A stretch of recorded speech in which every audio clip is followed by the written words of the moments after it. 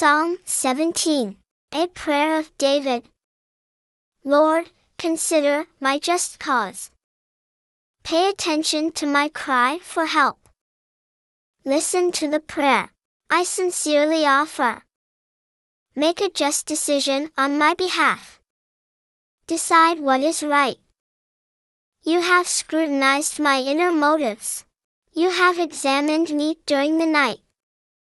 You have carefully evaluated me, but you find no sin.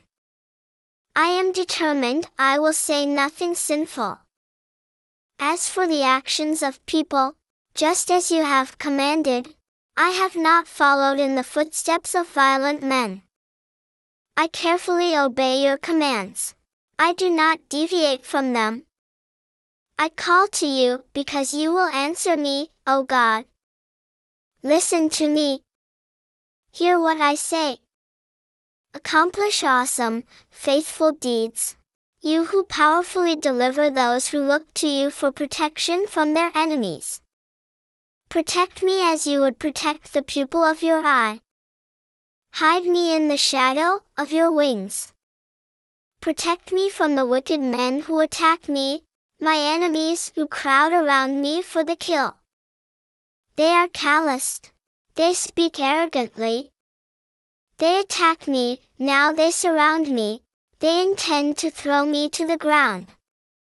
He is like a lion that wants to tear its prey to bits, like a young lion crouching in hidden places. Rise up, Lord. Confront him. Knock him down. Use your sword to rescue me from the wicked man.